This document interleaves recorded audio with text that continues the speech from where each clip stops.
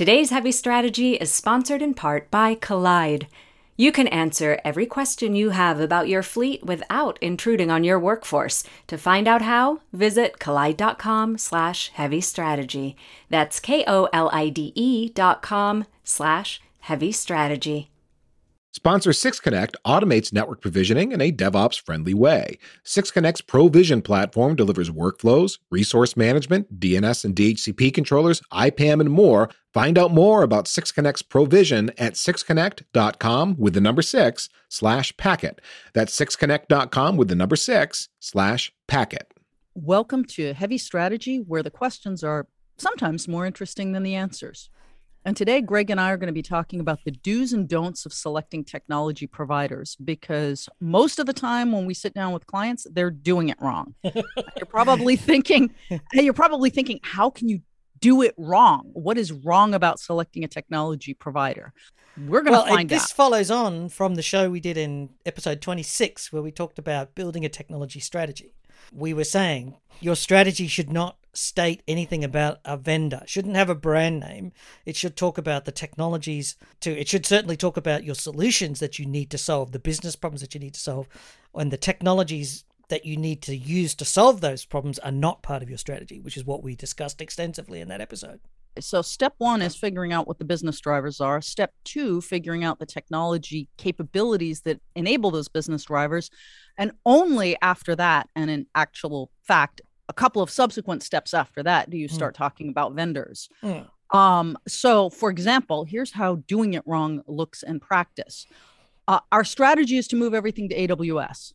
Wrong. Our strategy is our business drivers to enhance productivity. To get productivity, we need technical agility. Therefore, we're moving to cloud. And we've conducted a technology selection exercise, and the net result is AWS. That is how you arrive at vendor selection. There is some gray areas here, because a lot of companies are actually saying we want to move to a single cloud provider. Whatever the technology question was, the answer was AWS. It'll happen on a cloud provider. But I think we're now moving past that era of early adopters in the cloud, and they're realizing that no matter how hard you try, you will never be all in on one cloud.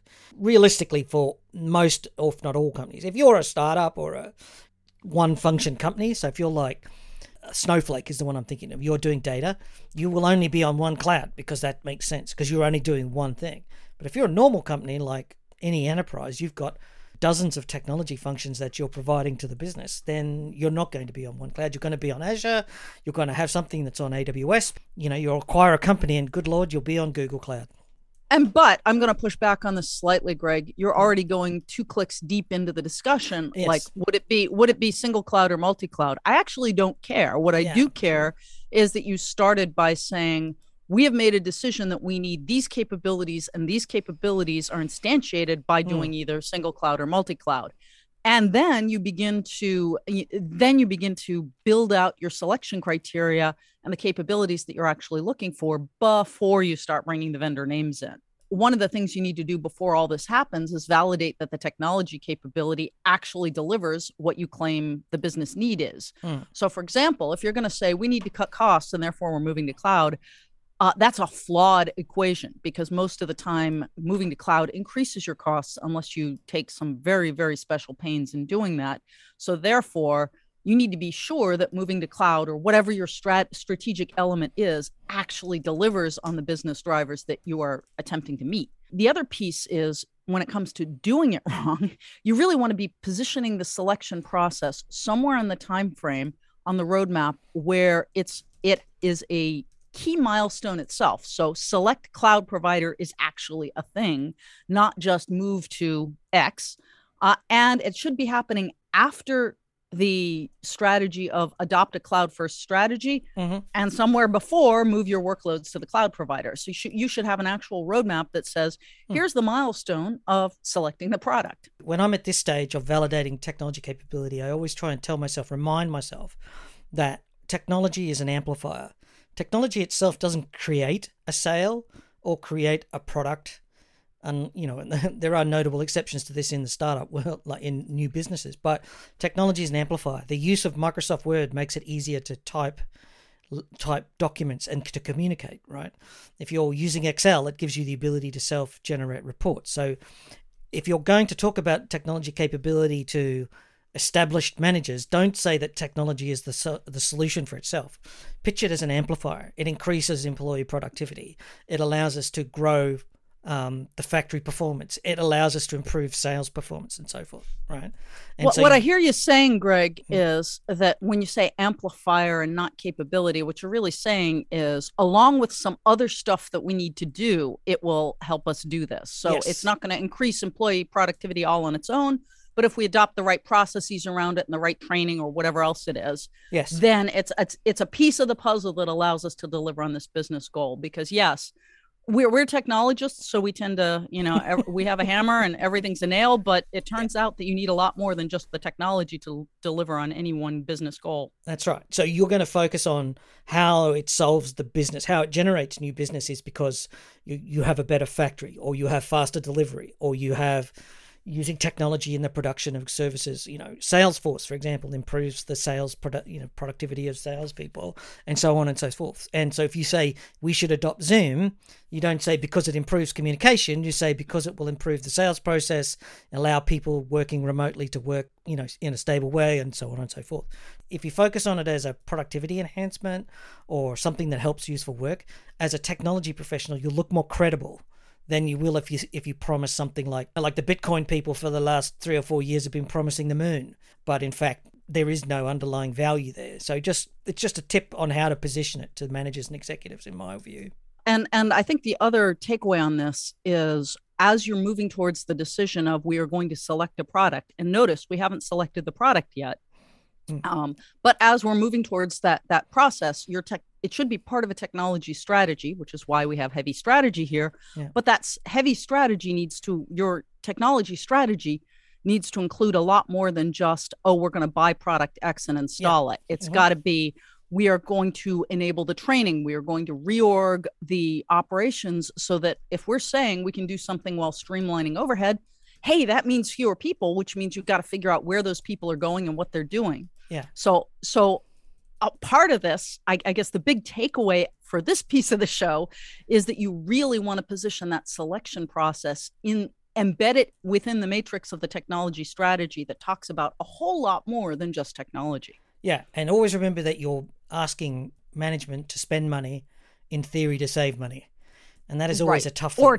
Or to generate money. I mean, there's really only a handful of business equations in the universe. There's new dollars, saved dollars, and forced dollars. New dollars are, we figure out a new way to make money.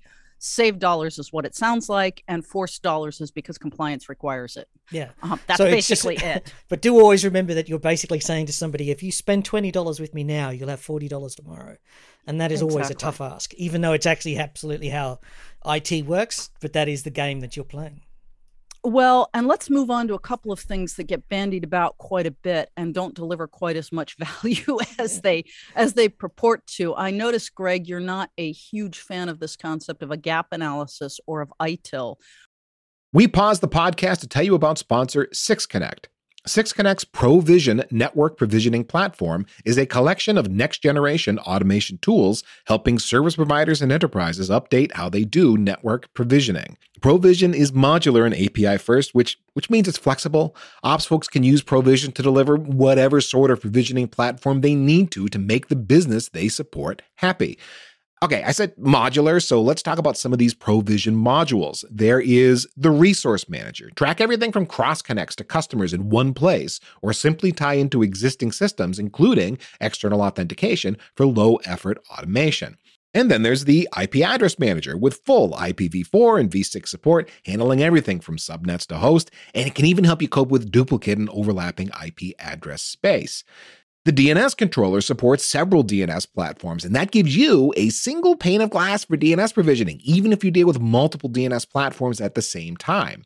The ProVision DHCP controller integrates with several different DHCP platforms and services for hybrid deployments and handles multi-tenancy and detailed controls. And then there's the Peering Manager. That's a bridge for router configuration and email comms related to peering. It is integrated with PeeringDB, and that ensures that exchange information is consistent and that peering coordinators get a one-stop shop for BGP session management and human coordination without touching a command line. And Would you like to know more? Well, of course you would, and you can do that at sixconnect.com/packet. That is sixconnect with the number 6.com/packet. Once more, for API first automated network provisioning that can bring together many different systems in your provisioning stack, sixconnect with the number 6.com/packet. And now, back to the podcast. What is it that you don't like about a gap analysis? Because I have to say up front, I'm with you on that. The whole idea of a gap analysis doesn't make sense to me, but it's something that is rock solid embedded in a lot of IT processes. But what don't you like about it? Quite often the way that it's a fine tool for performing a starting point for consulting engagements. And if you're coming from where you don't know what's happening, you sit down with customers and you say, well, tell me what you want to achieve, and then tell me what the gap is. So what is the gap between what you have and where you're going to? So it's a discovery process for the consulting firm that you may have hired. Or if you're coming in from some part of the business and you don't understand, you're working with the business manager. But then the mistake I think happens is that the gap analysis then turns into a project management. It says the project is driven by the gap analysis. That's very low fidelity. Like you're saying that the information that you gathered on day one has relevance all the way through to the day 300 when the project finishes. That's really not amazingly clever. But that is indeed how most consulting projects work. They sit down, define a gap analysis. The gap analysis becomes enshrined as some sort of biblical text, that cannot be changed. And you're sitting there saying, yes, but in the process, the technology changed, or the company changed, or as we went through the discovery of the gap changed, what the thing in the analysis, but that's often a problem. So I find gap analysis a useful discovery tool. And so I call it a low quality process. It works, but it also doesn't work when you don't have anything existing.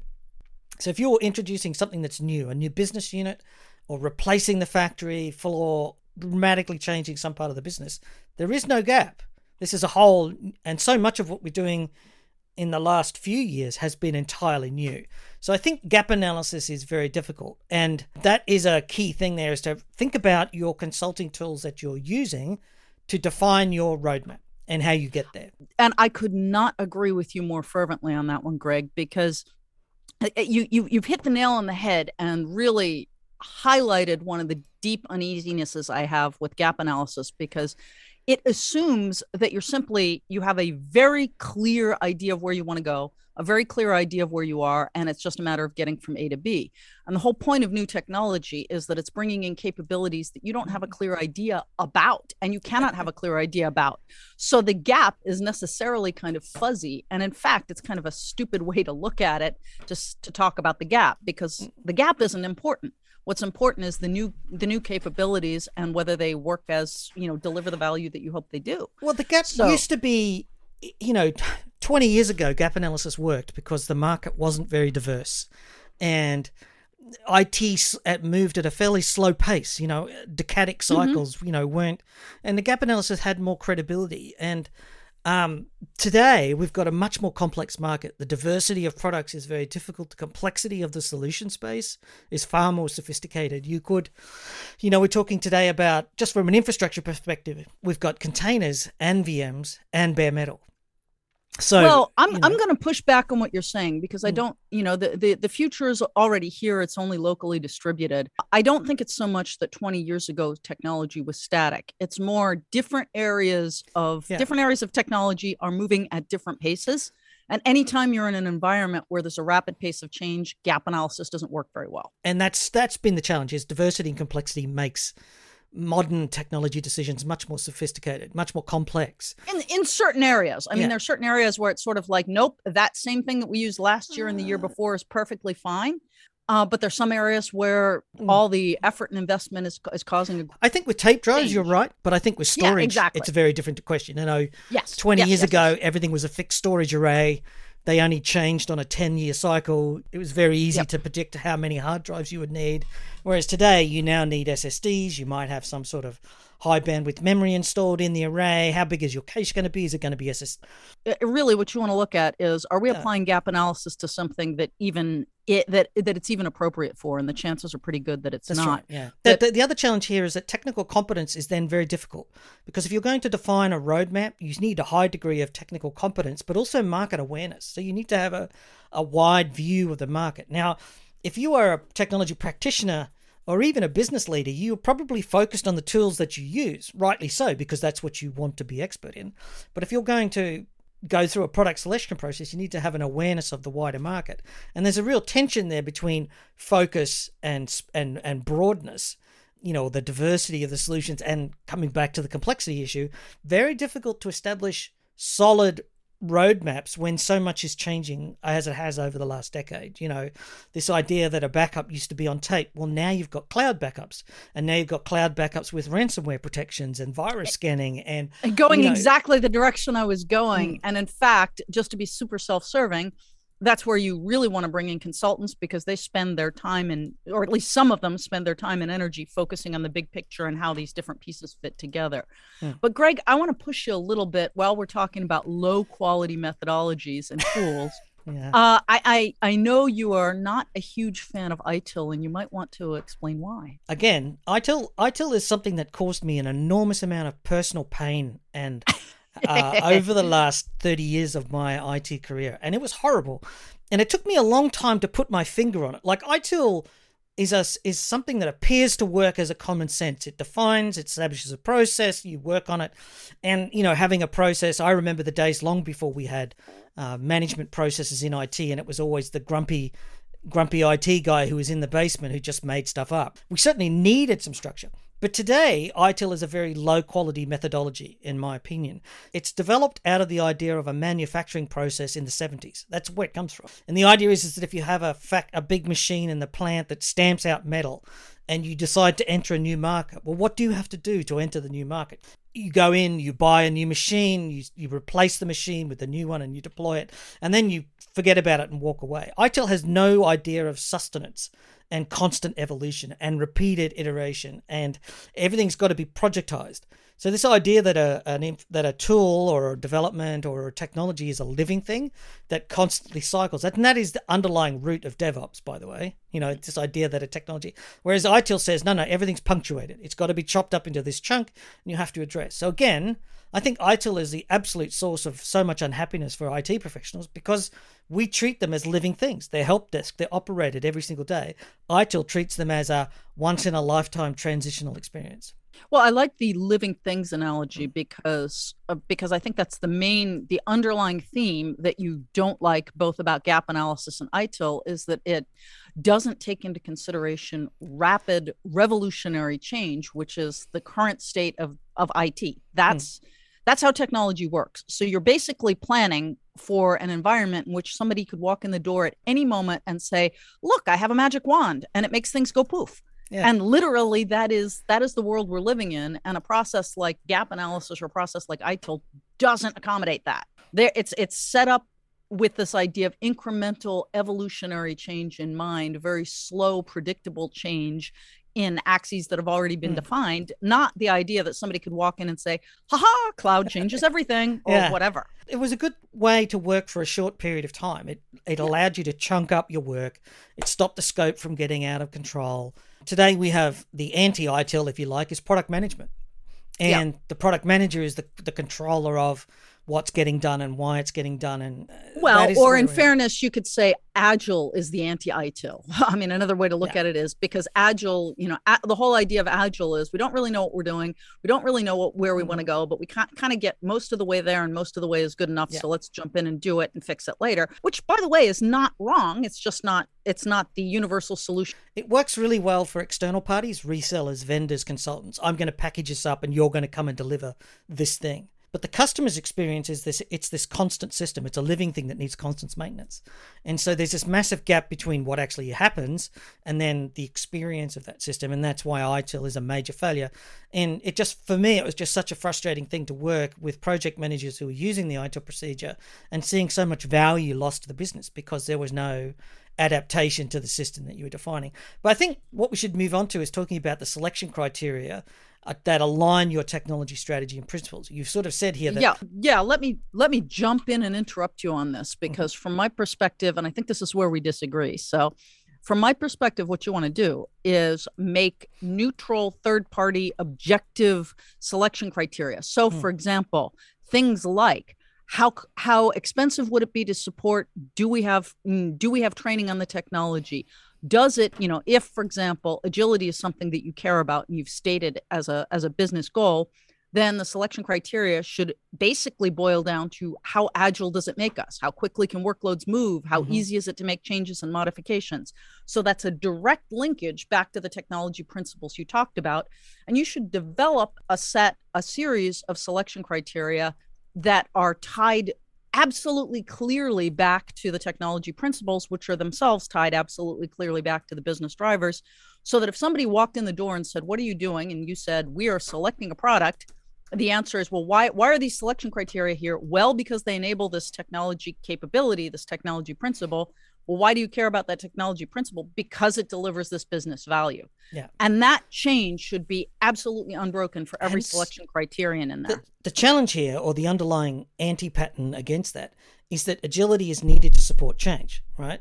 And the reason agility is just an example. That's right. the key thing. I picked that out as an example. We also need to recognize that change, the rate of change is increasing. The velocity of change is much faster than it was before. The last 15 years in technology have seen massive advances in language application development, frameworks for writing code, low code, no code, tools online, SaaS, PaaS, EAS, all that stuff. All those things just can appear as people saying, well, we need agility to choose anything. And I think most orgs over-rotate on the velocity of change. They're not going to change rapidly. I think that's all true, but it's sort of irrelevant or orthogonal. And the reason it is because I'm just using agility as an example because I'm following it through. Another example could be we need something that integrates with our existing ecosystem or whatever it is. The point isn't the agility and whether or not people are envisioning it correctly. The point is that the selection criteria, there should be an unbroken connection between we picked this selection criterion because it supports this technology capability that we have determined is important because of this business driver. And that should be something you can explain, really you have to get the 5 whys down. Why do we have this selection criterion? I guess because it supports this broader technology driver, which supports this broader business driver. I guess my point here was that don't my experience of companies saying that they need agility and then they over-rotate, they select for agility, but then they forget that humans only have a limited capacity for change. Sure. And I think that's valuable. It's just not, it's a bit orthogonal to the example at hand. Yeah, it is. I just feel like so many times we say, I'm going to select this technology for agility, like containers, for example, a classic one. It gives us so much more agility. We can do this, this, and this. And yet they're sort of forgetting that people need to be, have to change their processes. They have to relearn. Then you have to put in a whole new monitoring and don't over-rotate on agility. The question there is, do you really, really need agility? And you know what? We actually find out a lot of the time it doesn't. The challenge with endpoint security has always been that it's difficult to scale. And when remote work took over, that challenge got exponentially harder. You need visibility into your fleet of devices in order to meet security goals and reduce service desk tickets.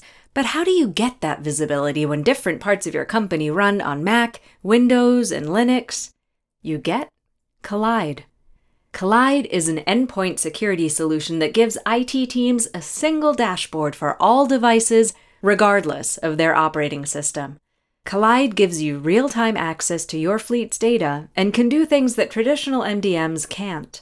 And instead of installing intrusive agents or locking down devices, Collide takes a user-focused approach that communicates security recommendations to your employees directly on Slack. You can answer every question you have about your fleet without intruding on your workforce. Visit collide.com/heavystrategy to find out how. If you follow that link, they'll hook you up with a goodie bag just for activating a free trial. That's KOLIDE.com/heavystrategy.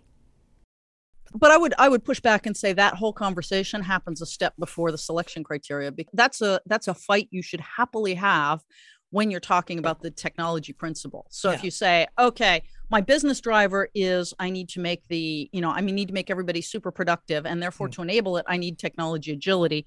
That's where that rant comes in, and you can push that button and say, how much do we need agility? Et cetera, et cetera. I've got a rant coming up about features. later. Yes, we're getting there, which is the good part. The point is that when you deliver those selection criteria, there really needs to be that unbroken chain back to the business value. Yeah. And now if you move on to the selection criteria, this is where I think Greg and I may disagree quite a bit.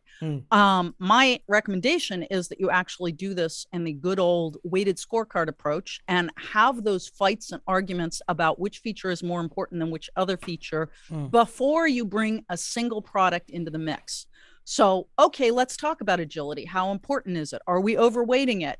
Is there some other feature that's actually more important, like maybe price? Okay, if something is less agile but is cheaper, is that going to be a product that we want to choose versus a product that is more agile but more expensive? And those fights need to happen at the point where you have the selection criteria in hand, but before you've actually populated the matrix with the feature functionality. Yeah, that's my contention. Again, I think weighted scorecards are a twin evil.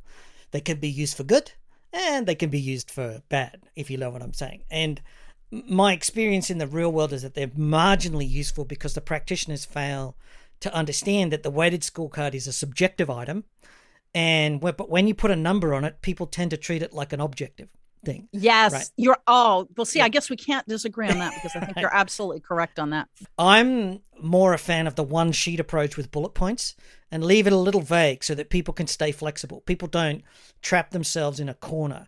I like to think of weighted, so what you're trying to lay out is actually a map, not dogma. And weighted scorecards in the traditional manner, on a factor of 1 to 10, tend to become dogmatic points. Like, well, this is a 9, therefore we have to allocate this level of. It feeds into the next one in exactly. No, dogma is bad. Theme that's coming out so far is flexibility. So I'm more a fan of the Amazon model, which says, we need a one sheet thing here and it's got sentences, but bullet points. I don't know that actually works if you're doing a technical assessment. Generally, you do need a matrix. But I think the important point about the weighted scorecard is that you have a bunch of fights without products in front of you. Greg and I may vastly disagree on how important agility is. We have that fight in public. We argue. We sketch on the whiteboard. We shout at each other and wag our fingers in each other's noses. Boy, that would be fun. And at the end, we sort of agree to either disagree or we agree as a group that we're going to say it's approximately a 7 or whatever that is. That's right. Yeah. Understanding that it's fully subjective. Yeah. But the key thing is you have those fights without a product in front of you, because the reason that you want the weighted scorecard is when you start bringing in the product, you find out that despite our best intentions, we fall in love with products. And we all say we don't do that. We are objective. Yeah. We are wise. But at the end of the day, maybe you went and hung out with the salespeople and you really loved the sales guy with this new product. And he was so smart and so creative at sketching the image in your head of what his product would do. So you just think that product's just better. And you can't quite articulate why it's better, but it is. And what the great weighted scorecard does is sift that away. So it eliminates as much as possible the human tendency to fall in love with a product or fall in dislike with a product. Maybe the salesperson for the other product is boring and wears white shirts and has pocket protectors, and maybe he has halitosis and you're like, I don't even like that guy. So I don't even like his product. And yet it actually is a better product for you. That's what the scorecard, stating, I think it's just, it comes down to, getting your criteria down and establishing a level of importance. There are ways to do it: good, better, best, and then putting bullet points underneath it, which is a weighting, but not a number. I'm just not a fan of a completed matrix with a number from 1 to 10 to avoid the dogma. That's my caveat there, because so many times look, at the end of the day, there's two people who make the final decision on any product. One is the CIO and the other is the senior technology professional associated with it. That's it. Yes, but no. Actually, if that's the case, then you're a dysfunctional organization, because your CIO should not be making the decision for any product. Your CIO should be signing off on the parts that come before. Yes. These are the business drivers. These are the technology principles. And leaving it to the team to figure out which product best aligns with all of those things. I've worked in so many organizations, and I know, but there's a theme here, Greg. Yeah. But the other thing that I think is important is you don't want the technical subject matter expert to make the decision, because there are selection criteria that you need to include that have nothing to do with feature functionality. For example, How easy is it to integrate into other systems that you've already invested an enormous amount of energy into and are not going to uninvest? For instance, how viable is the company? And this is a really big deal because I've seen it again and again and again where people will fall in love with a small company that has great feature functionality. Yeah. And you'll sit there and go, Microsoft's going to buy them next year and dissolve them because they're competition. And they go, but.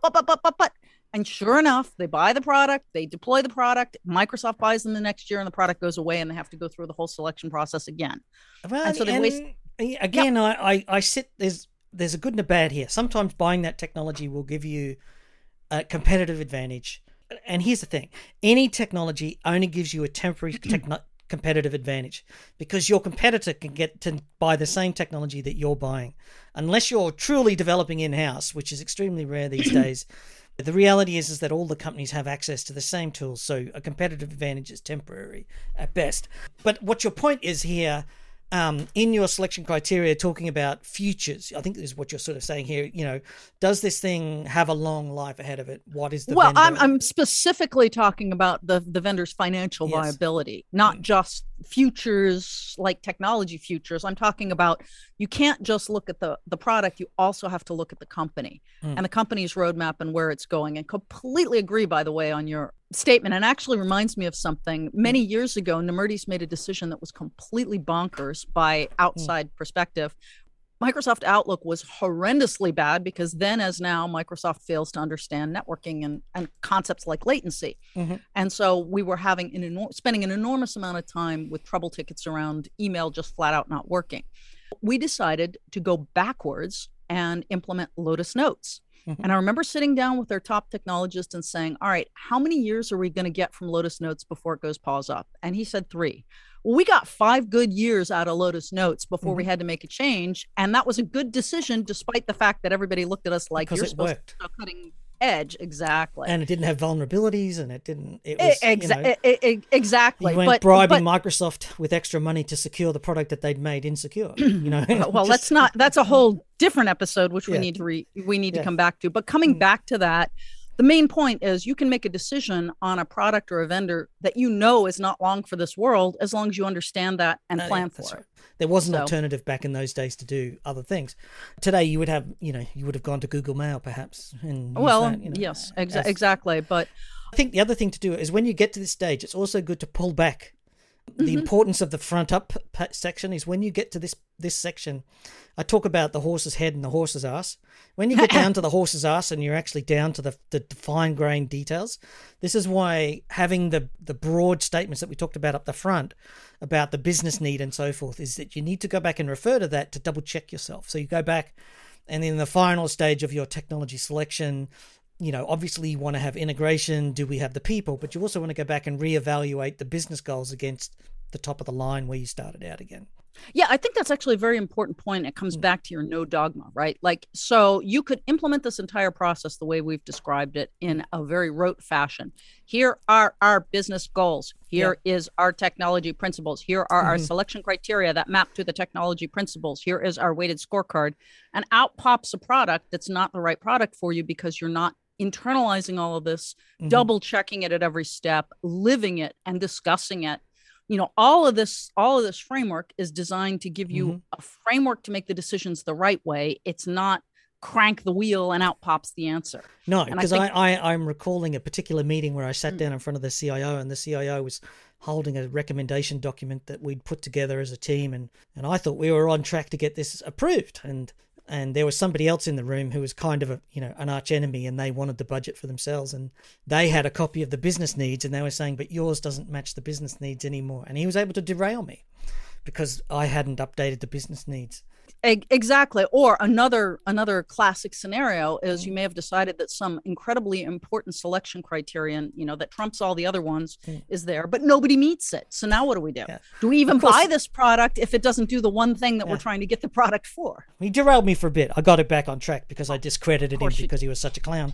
But, I was able to turn it around at the end of the day. But the point was, if you are going to deviate from it's worthwhile going back and saying, did I do what I was going to say? Now, if you don't, then your proposal has to say, we've known things have changed.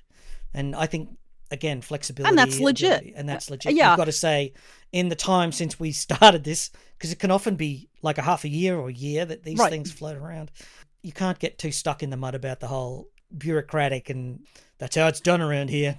Exactly. It's not about a process. It's more directional. And I think throughout the process, you should always have at the back of your mind, what exactly are we trying to accomplish? That's right. And the CIO wants to know that you've done your due diligence, but you're also on track to achieve what you are asked to achieve. If you're going to deviate, you have to justify it. You said before about asking technologists to evaluate the financial viability of companies. I'm of two minds there. I think it's unrealistic to expect technology professionals to evaluate suppliers. Should they be able to look at the balance sheets of publicly traded companies and evaluate whether they're solid? It's also very difficult for technologists, again, to sit there and say, this product has just reached the market and it's going to be a success. Well, that part, yes, I agree with the latter. I think the former, I also agree with the former, but I think that needs to be a selection criterion. And if you're at a large enough company, there's obviously somebody who can do that job, likely in procurement. And so it's someone's job to go and get their assessment. So for example, let's be really clear. If a company isn't public, there's a very simple question that you can ask and answer, which is what series funding has it gotten and who are its investors? And if it's a Series A funding, you may have a blanket rule that you never invest in products that have only gotten Series A. If it's Series C, there might be a blanket rule that says, if it's 300 million or more, we will go. If it's less, we won't. And then if it's a public company, I think it's very simple to have your procurement or finance team come back and tell you, all right, here are our rules for deciding that this company is viable or they're on the way out. So there's some interesting stuff happening in the industry these days where companies, big enough companies, will actually take investments in technology companies to. Oh yeah, they want. Oh yeah, that is actually that's been happening for a while. And in fact, back when we looked at our procurement strategies to assess the success of them, one of them was Big Rock, which is we buy from Cisco, Oracle, IBM, Microsoft because it's them. One is pure play feature functionality. One is ecosystem. And then the fourth that we examined was exactly that, custom, where it's a company you invested in order to get the feature functionality that you wanted, because enough big companies are doing that now that it's a thing. It's an interesting one. It's just I raised that as something that's an unusual take on the situation.